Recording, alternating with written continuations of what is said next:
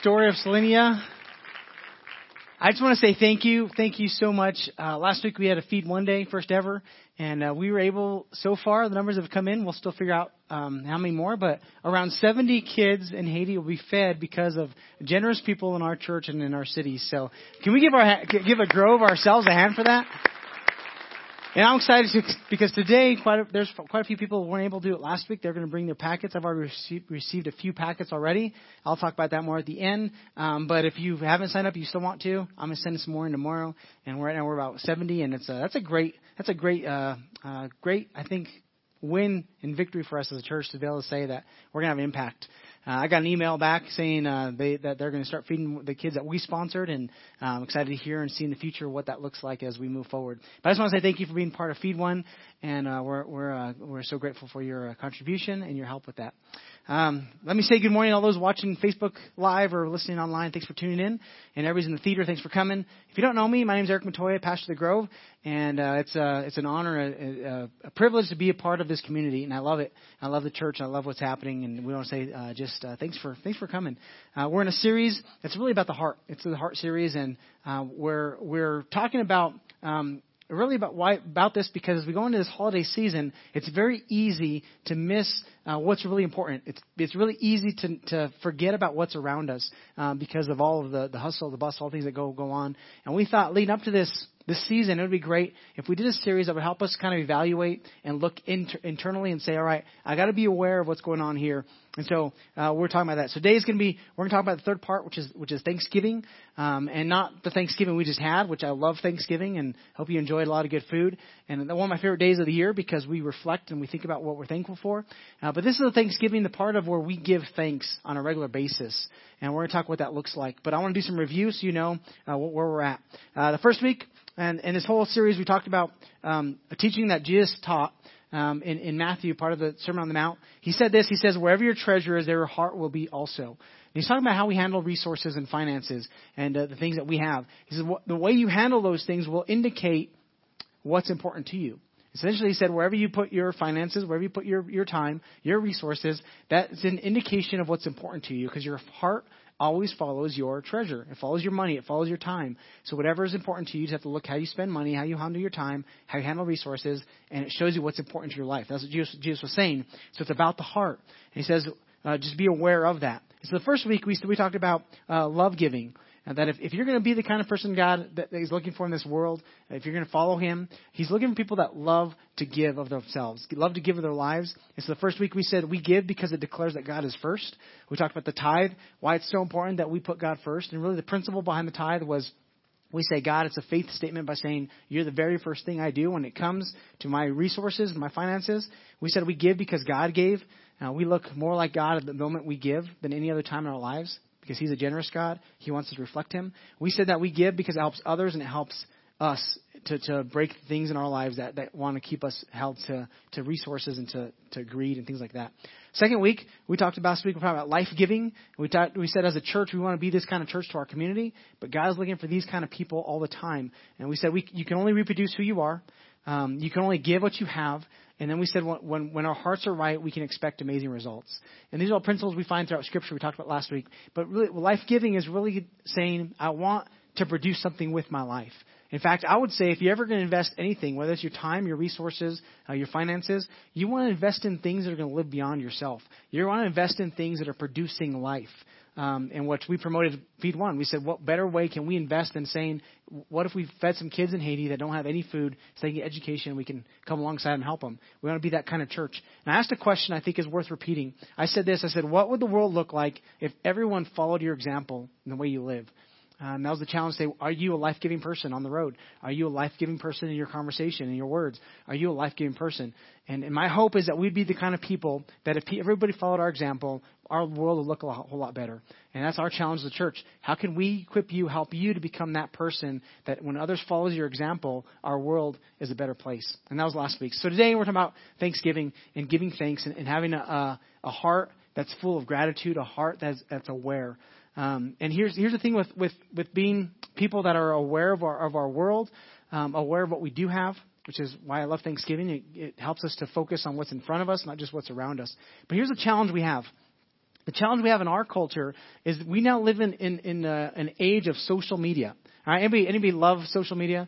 Anybody not love social media? Right? I'm kind of both of those at times. I'm like, man, this is really good. And sometimes I'm like, oh, this is really bad. We live in an age of social media, which means we get to see everybody's profile, to get to see what's going on in their lives. And some people share a little too much. Some people don't share enough, so we really don't know what's going on. But they're sharing.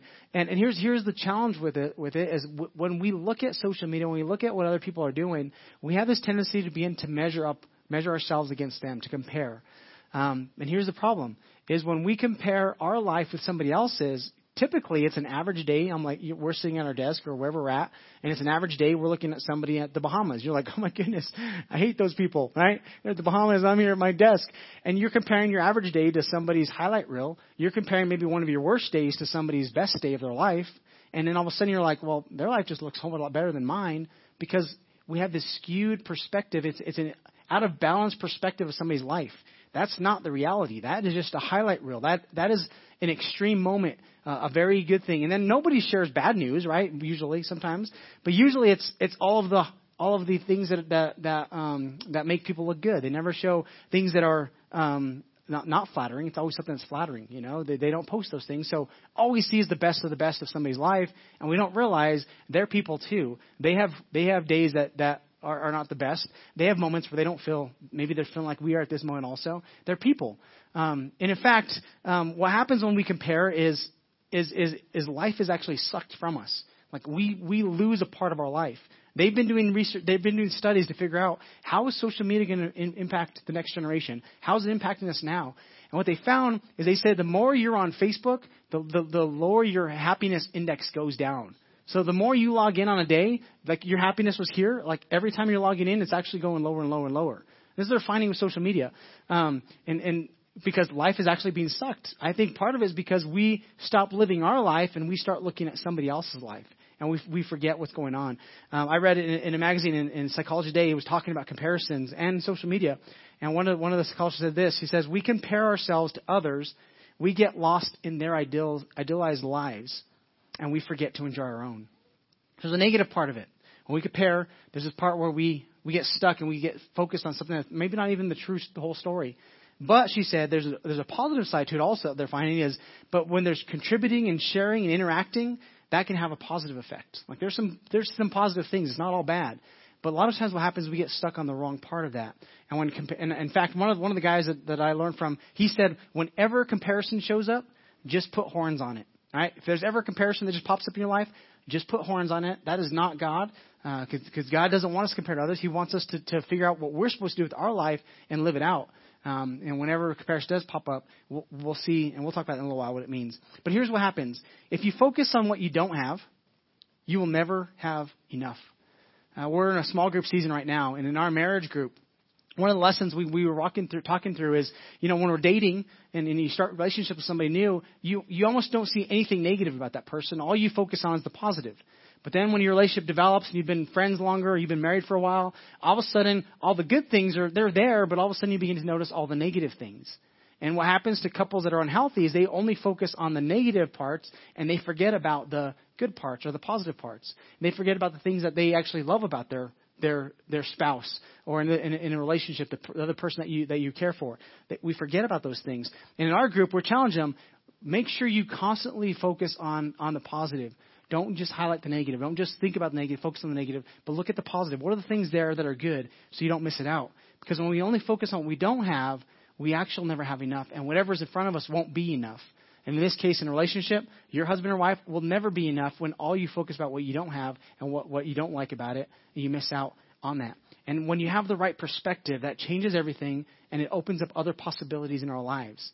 But when you're stuck comparing and you're only focused on what you don't have, it actually closes down other possibilities that might be there in your life because you're only focused on what you don't have. In 2 Timothy, Paul is teaching his protege Timothy. He's mentoring him, coaching him how to be a good pastor and how to lead others to know about God. And in this letter that he's writing to him, he comes to this point and he says, you should know these things, Timothy, that in the last days there will be very difficult times. He said there's going to be a point where society and human nature becomes very dark and very self-centered and all about this. And he begins to list all of these character traits and all these things that people will be doing when it's hard in the last days. And he says this, for people will love only themselves and their money. They'll be boastful and proud. They'll scoff at God, disobedient to their parents, and ungrateful. Another translation says unthankful. They will consider nothing sacred. They will be unloving, unforgiving. They will slander others and have no self-control. He'll go on and on. He goes on talking about more things. They'll think more highly of themselves than they should. They'll be lovers of pleasure rather than of God. They'll look the part. They'll have this form of godliness, but they'll reject the power that follows that. So they'll put on this we'll look the part, but they'll be missing something that's deeper there. And the whole point is he's saying, he goes on and says, Timothy, have nothing to do with those kind of things. Like stay away from those things. And the one I want to camp on today is this, the ungrateful part, the unthankful. Saying when we, and he lists this attributes of people that are far from God. And essentially God would be saying, these are the things I don't want you to become. These are the things I don't want you to be in life. The opposite of being ungrateful would be grateful, right? Having a heart of gratitude, being aware of the things that are in front of you. Because when I believe what the scripture is telling us is when we're not grateful, when we're only looking at comparisons and look what we don't have, it makes us miss what's right in front of us. And that's a problem. Whenever we miss what's right in front of us because we're focused on something we don't have, that's a problem. In fact, the very first story where humans mess up, this is exactly what happened. The enemy, the devil, comes to deceive Eve, and he tricks her into eating some fruit that's forbidden. In fact, God told Adam and Eve, you can eat of any tree in the garden. Like, have your fill, enjoy all this, but not that one in the middle. Like, that, hands off. That's reserved for me. I don't want you to mess with that one. And so what did the enemy do? He got Eve to focus on the one that she couldn't have at the expense of all of the other ones that she could have. So you're in a forest, right? There's all these trees. There's all these fruit. You can have your fill. You can whatever you want. Why is it the one you can't have is the one that you want? And that's the thing. That's what the enemy was trying to get her to focus on was, hey, focus on the one that you can't have. Focus on the thing you don't have. And by doing that, you almost become, your peripheral is like dulled and you don't see what's happening all around here. Like, hey, no, just lift up your head and look around. Like, I can have that and that and that. And I can have that and I can have that. And that's really good. But he got her to focus on the one, and he tricked her. He made her question God's goodness. He made her begin to question, saying, what is God holding back from me? What is here? And instead of trusting God, she gave in and she sinned. And the results of that was broken relationships and death that followed that. Separation from God and separation from others. The very next story, after Adam and Eve, they have kids, Cain and Abel. We talked about this the first week when we talked about the tithe and the principle. Abel offered a sacrifice to God that was pleasing to God as an offering of what he had, the first of his flock, and God blessed it and said, I accept this. This is good. But Cain, he kind of just gathered throughout the season, just brought something to God, another offering, and God rejected it. He didn't accept it. And Cain was so mad that God accepted Abel's and not himself. And they have this conversation where God talks to Cain. He says, Cain, you don't understand. You're focused on the wrong thing. If you would just do the right thing, I would accept it. Like I'm here to help you on this journey. But Cain didn't pick up his eyes to look to see what maybe God was trying to help him. He could only see envy and anger towards his brother. And eventually he kills his brother. But God told him this. He says, Cain, sin is crouched at your door, like an animal that's about to pounce. And if you'll do the right thing, you'll win. But if you don't, it'll overtake you. And Cain ignores God, and he gets stuck, focused on what he doesn't have, and eventually it overtakes him. Comparison, it takes from us. Comparison keeps us focused on what we don't have, where God is saying, but what is in your hand? Don't miss out what's in front of you, because if you do, you will live a life that you'll never be pleased, you'll never be happy. In fact, people that are grateful, they actually live longer than people that are not grateful, that are unthankful. Because there's something in us where we recognize what we do have it keeps us healthier. Social media. One of the things that they're saying is it is actually even creating mental health issues because people are actually focused on the wrong things, and it creates this things in our minds that just go crazy. We miss out on it. It keeps us from being healthy. Paul, the Apostle Paul, he's in prison for being a Christian. All right, they've chained him. He's writing letters to different churches, and in one of his letters in Colossians, watch what he says. All right, in Colossians 4:2 and 3, he says, "Pray diligently, stay alert, with your eyes wide open in gratitude." I love how the Message paraphrases that. Your eyes wide open in gratitude. It's like this idea that you're looking around for what you could be thankful for, because there's a lot of things to be thankful for. And where is he writing this? In prison. So Paul is saying, I'm in chains, I'm in prison, the one place you probably should be mad and hate everybody and angry at everybody. But he's saying, no. Even in the situation where you maybe don't even like, keep your eyes wide open, because there's something you could be thankful for. And when you live this kind of life, God is pleased with it. God shows up and does some great things. Zig Ziglar, I love this quote. He says this. He says, be grateful for what you have and stop complaining. It bores everybody else, does you no good, and does not solve any problems. When you focus on what you don't have and you complain, it doesn't fix anything. It keeps you stuck. You forget and you neglect what's around you all the time. Thanksgiving, one of the reasons I like Thanksgiving, because we lift our heads for a moment, we look around and say, wow, I'm thankful for family. I'm thankful for the things that we have. And you begin to pause. I heard one writer, he says, a lot of people have destination disease. When you're not content and you're not grateful for what you do have where you're at, you're always waiting for that destination to happen. One day when I get married, then I'll be happy. One day when I retire, then I'll get happy. One day when whatever, you fill in the blank, meet my soulmate, or make a lot of money, whatever it is. And because people are always waiting for the destination to arrive, they sometimes never make their destination because they miss what they do have in front of them. They don't realize you're at a really good destination right now. Don't miss where you're at now for where you wish maybe one day you'll be. And the truth is, if you don't enjoy here, when you get there, most likely you're not going to enjoy there either.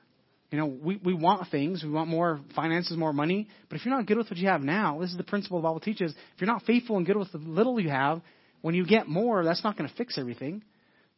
It's only going to create more problems and more things. So you have to learn where you're at now. And throughout Scripture, I think just our life, there's always these two extremes. We'll find ourselves when we're faced with challenges, with different things. There's always these two extremes. Not always, but usually there's this third option that God is always trying to insert and help us to see that there's a better way than those two. Sometimes it's in the middle. Sometimes it's completely different than the two. But in this case, when we're talking about finances, and the reason we talk about finances is because it's the easiest thing to see where our heart is at. That's what Jesus is saying. That's why the Bible over and over talks about how it's important how we handle our resources, how we handle our time, because it shows where our heart is at. And God really wants to know where our heart is. It's about the heart. And there's these two extremes. There's pride, where we compare ourselves with others, and then there's the other extreme, poverty, where we compare ourselves with others. We compare others with ourselves. And here's the difference, all right? So one, we're looking and saying, man, I'm glad I'm better than them. The other one is, wow, my life sucks compared to them. Like, we have these two extremes. You're driving down the road. Here's a great example. You're driving down the road. You pull up to a car, right, that's not as nice as yours, maybe a little beat up, maybe just whatever. It's broken up. And you look at that and you think, I'm glad I don't have to drive that thing, right? Mine's pretty awesome. And the next light, you pull up to this really expensive car that's worth 10 times your car, right? You look over and you're like, man, what a waste. Like, somebody spent a lot of money on that thing and I can't believe it. And you have these two extremes where I think God is saying, no, there's a better one. What if you landed in the worldview of gratitude? What if you were grateful for what God gave you? Gratitude is an awareness of God's hand on your life. So instead of saying, all right, I'm going to look at myself better than others because they have less, or I'm going to think of myself less because others have more, you recognize what you do have and you say, God, thank you for the car you have given me. Thank you for the thing that is in my hand right now.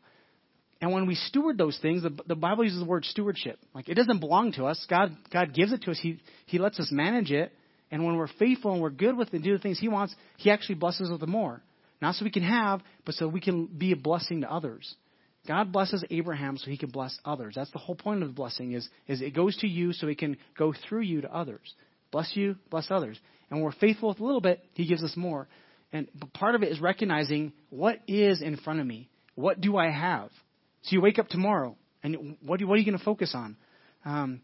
What are you going to look at? Gratitude is an awareness of, okay, here's where I'm at. We can do this with clothes. You can do it with phones, right? One you think, man, they spent too much, or I'm glad I don't have that kind of phone, or man, they spent too much money on this phone, or clothes. Spouses, we can do this with spouses. We can do this with different relationships. Like, man, I'm really happy my wife is not like that, and then, man, I really wish my wife was like that. And you neglect where you're actually at. For me, one of the ways that I've learned to be grateful, as Proverbs says that that an understanding wife is a gift from God. And so I thank God for the wife God's given me. And so what I do is my wife is the standard. Like if you want to know the kind of what I like, it's my wife. And I don't have the comparisons. I'm saying this is what I have. This is the commitment I've made. So what it does is then it releases me to begin to compare her to others, whether they're worse than her or better than her, whatever. I say I'm thankful for what I have. And this is what it means to have an attitude, a heart of gratitude, is we understand what is in our hands, what's in front of us. Because here's the truth. When we compare to others, typically we compare to those that are closest to us, like family or friends. But the real comparison is not us with others, it's us with God. Like, so what have you done for God lately compared to what he's done? Really nothing. Like, you cannot do anything compared to what God has done. But what has God done for you? Man, he's done everything. He's given me more than I deserve. And when you live that way, you understand this is a gift. Like, my life is a gift. I woke up this morning and I breathed air into my lungs. And by the way, one of the cleanest airs you could breathe in our world. Do you know that? Santa Fe has one of the cleanest airs, like, in our world. Pretty awesome. I don't know if you knew that. You breathe in the air and you think, man, God, thank you for the clean air that I can breathe. That's pretty awesome. It's a gift. Because when you're aware of what God has given you, you can be thankful, you can be grateful for those things. It gives you an awareness of what's happening. Comparison makes us see what we don't have, but gratitude helps us see what we do have. Comparison will always keep you thinking about what you don't have, but gratitude always shows you what you do have. And when we only focus on what we don't have, we always miss what's right in front of us. Comparison is the enemy of contentment, but gratitude is an attitude that leads to contentment. And here's the thing, it's a choice. It's always a choice. What's in front of you? What's in your hands? What's there? Robert J. Hastings, I read a quote from him, said this: sooner or later, we must realize there is no ideal destination, no place to arrive at once and for all. The true joy of life outdistances us. So stop pacing the aisles and counting the miles. Instead, climb the mountains, eat more ice cream. Come on, anybody? Woo! Go barefoot more often, unless it's winter, and you might want to catch a cold. Okay. Swim more rivers, watch more sunsets, laugh more, cry less. Life must be lived as we go along. Relish the moment is a good motto. I like this guy. I know who he is, but I read this quote and I thought, man, this is great. He gets it. Life is about what we're doing with the moment. What are you aware of where you're at? Like, you have clothes on. That's a good thing. Some of you ate breakfast or you ate a Krispy Kreme donut. Like, man, that's a good donut. Like, God gave you taste buds. God gave you the ability to enjoy something. You drink some coffee, which gives you a little pick-me-up, right? And a little bit of excitement there. It's great. What are the things that are in front of you? What do you have in your hand? Matthew 6:23-23, Jesus says it like this: your eyes are the window into your body. And this is in the context of how we handle money, how we handle our lives, right? So he's saying your eyes are the windows into your body. We talked about this the first week. If you open your eyes wide in wonder and belief, your body fills up with light. But if you live squint-eyed in greed and distrust, your body is a dank cellar. If you pull the blinds on your windows, what a dark life you have. What he's saying is, just saying, be aware. Open up your life, a generous life where you look around and you see what's there. Not just squint-eyed, looking at the little things that you have in front of you. Like, this is all about me, and I'm not going to look at anything else, and I'm going to focus on just these things about me. He's saying, no, look up. Let your life be full of light. Even our word thank. The root is related to think, which means you have to have an awareness when you're thankful. Like, there's an awareness that happens of, oh, wow, I have this, or somebody did this for me. Like, I'm aware of it. When we compare, we're not aware because we're not thinking about the bigger picture. We're thinking about the little picture, just us. So my question, I guess, today is this: what are you focused on in your life? When you wake up in the morning, when you go through the day, what are you focused on? What gets your attention? What gets your focus where you just watch? The last few years, there's been a really popular gift that's been given for birthdays and Christmas. I just recently found out about this. I think it's pretty awesome. And I began to watch these videos of these people who, some cases, yesterday I watched a 77-year-old man see color for the first time. I watched a father and a daughter see color together for the first time. And they created these glasses, and chroma glasses that help colorblind people see colors, right? That's a fabulous thing. And so I was beginning to watch these videos because it fits in what we're talking about. And over and over and over, I just see when somebody sees color for the first time, just what it does to them. One guy, he's 30, he tells his wife, our dog is brown? Like, I don't even know our dog is brown. One guy's like, I love orange. Like, that is so great. They've never seen orange in their life. Any colorblind people in the room today? I just found out my father's colorblind, and my father-in-law is colorblind. He raised his hand. Wow, interesting. Anybody else? Nobody else? We can get you guys some glasses. I'm excited for this. Let me go get these. I'm going to show you in a second a couple that I saw. One guy, this one lady, there's this little bush kind of shrub, not very, nice, but I guess the colors are pretty spectacular to her. And out of all the things she sees, she says, that bush over there is pretty amazing. And it's the first thing they see. And anyways, let me show you a video of what some of the things I watched yesterday. Purple. You have purple in your shirt.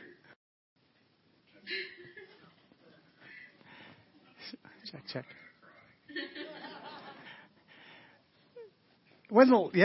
That's pretty awesome. The reason it's so hard to find these clips because obviously a lot of people don't have enough language to express, so there's all these bad language just coming out, and a lot of crying, a lot of just. It was pretty cool to watch these people see it. But when's the last time you said magenta? Wow, what a color, right? That's purple. Yellow. One of the ones, I guess yellow is a pretty common one that people can't see, and the person's like, "What is that?" And they're like, "That's yellow." That's yellow. Like, yeah, that's yellow. Like, that's amazing. So, if you're for the few that are colorblind, let me just tell you, there's things that are around us all the time that are pretty amazing, but it's the little things. Sometimes I think we forget. There's little things all around us that are happening all the time. Matthew 5:14 through 16, Jesus continues on. He says this. Here's another way to put it. You're here to be light, bringing out the God colors in this world. God is not a secret to be kept. We're going public with this, as public as a city on a hill. If I make you light bearers, you don't think I'm going to hide you under a bucket, do you? I'll put you on a light stand. Now that I've put you there on a hilltop, on a light stand, shine. Keep open house. Be generous with your lives. By opening up to others, you'll prompt people to open up with God, this generous Father in heaven. One of the things I noticed about was when people are grateful for things, everybody else around them begins to be grateful also. Like, oh, wow, you're right. Magenta's pretty awesome. Wow, you're right. Yellow is pretty cool. When we're grateful for things, it opens up other people to be grateful. When it comes to God, I can't tell you all His will and all the purposes and plans He has for your life every time, every moment of your life. But I do know there is one thing that is a constant that He wills for all of us all the time. Paul says in 1 Thessalonians, he says, be thankful in all circumstances. All circumstances. Wherever you find yourselves, be thankful in that moment. This is God's will for you who belong to Christ Jesus. God's will for us is that we would be thankful in every situation we find ourselves. You want to be in God's will? Be thankful. And the more you're thankful, the more He'll open the doors to continue to lead you and move you where you need to be. If you're thankful, if you're grateful for what you do have, He'll put more in it. So here's my challenge for the week, for the day, right? This week, every single day, starting today, would you find 21 things to be thankful for? 21. I pulled that out because 21 sounds like a great number. You can maybe pick 50. I don't know. Pick 100. Whatever it is, pick a number and just begin to think about that. Maybe write a list. Maybe start a gratitude list. If it's people, here's the thing with people. If it's somebody that you're grateful for, make sure you tell them. It needs to be expressed. That's when things change.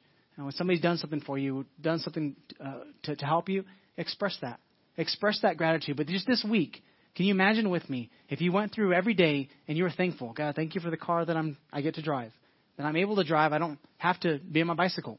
Although if you love bicycles, and get on your bicycle. And you can thank God for your nice bicycle. But whatever it is, as you go through this journey, begin to think about those things. Thank you for this job.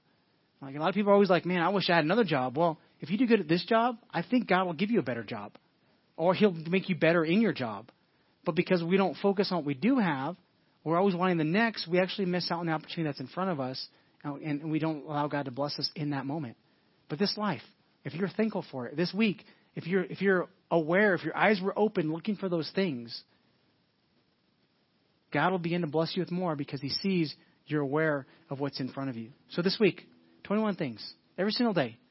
What are the 21 things you could be thankful for today? Giving you a few. But think about it. What else is there? What else is there? I made a statement in the middle of the service that said, when we compare ourselves to others, there's always going to be somebody that's worse off. There's always going to be somebody who's better. That's not a good comparison. But when we compare ourselves to God, that's a really good comparison. Because we realize very quickly that we don't measure up. That there's nothing we can do that's going to benefit God as far as make things better than what He's done, and give Him more than He's given. But when we realize that He's given everything for us, that's when we become proud owners of a grateful heart. Proud owners of whatever God's put in our hands, because we realize this is all a gift. And one of the things that I would love to do for some of you in this room is maybe you've gone through this life for too long and you're not connected to God. The choices you've made have led you away from God. Maybe you're here and you're not grateful. Maybe you're focused on all the negatives, and God is saying, would you let me in?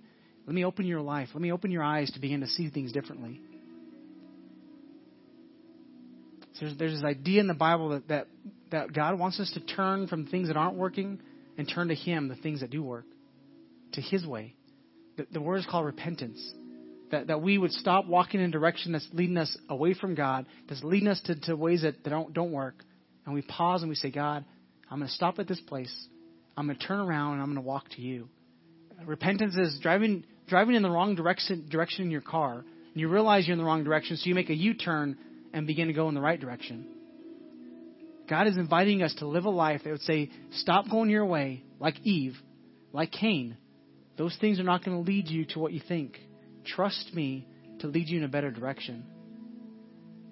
Some of you need to put your trust in God. Some of you today need to give your life to God and say, God, I'm tired. I don't want to do it my way anymore. I want to do it Your way. And I would love to help you on this journey to start that. So do me a favor. If you're here today, would you close your eyes and bow your head as we end our service? If that's you today, you're here and you would acknowledge and you'd say, I'm so focused on what I don't have, I miss out on what God might have for me. I'm so distant from God that I need to turn my life around and walk towards Him. I don't want to miss out on the life God has for me. The Bible says that sin separates us, but the cross gives us a door back to God. It builds a bridge back to God. Because of His sacrifice, you can receive a new life. You can receive a better way to live. If you're here today and you would say, that's me, I need a better way, I need to follow God, would you let me know just by lifting your hand? Just in your seat, I won't call you forward. I see your hands. Awesome, I see your hands. Anybody else? It's me, God, I need your help. God, forgive me. I see your hands. Awesome, quite a few hands went up. Anybody else? I need you, God. Awesome. Great. For all you that raised your hand, I'm going to lead you in prayer. God is always looking for people who will be willing to humble themselves and say, I can't do it on my own. Part of gratitude is being humble, of saying, I recognize it's not for me. And those are the kind of people God's looking at. So as you raise your hand, just know God is responding and saying, I see what you're saying with your life. If you raise your hand, would you pray this prayer with me? And if you're a Christ follower, would you join us in praying today for those that raise their hand? They're not praying alone. If you raise your hand, would you say this? Today, God, I need your help. Forgive me of my ways. I invite you into my life today. Lead me and guide me. I believe your Son Jesus died on that cross for me in my place so I can live, so I can have life. I receive that gift today. Be the Lord of my life. Lead me. In Jesus' name I pray. Amen. Can we celebrate those that prayed today? That's so good.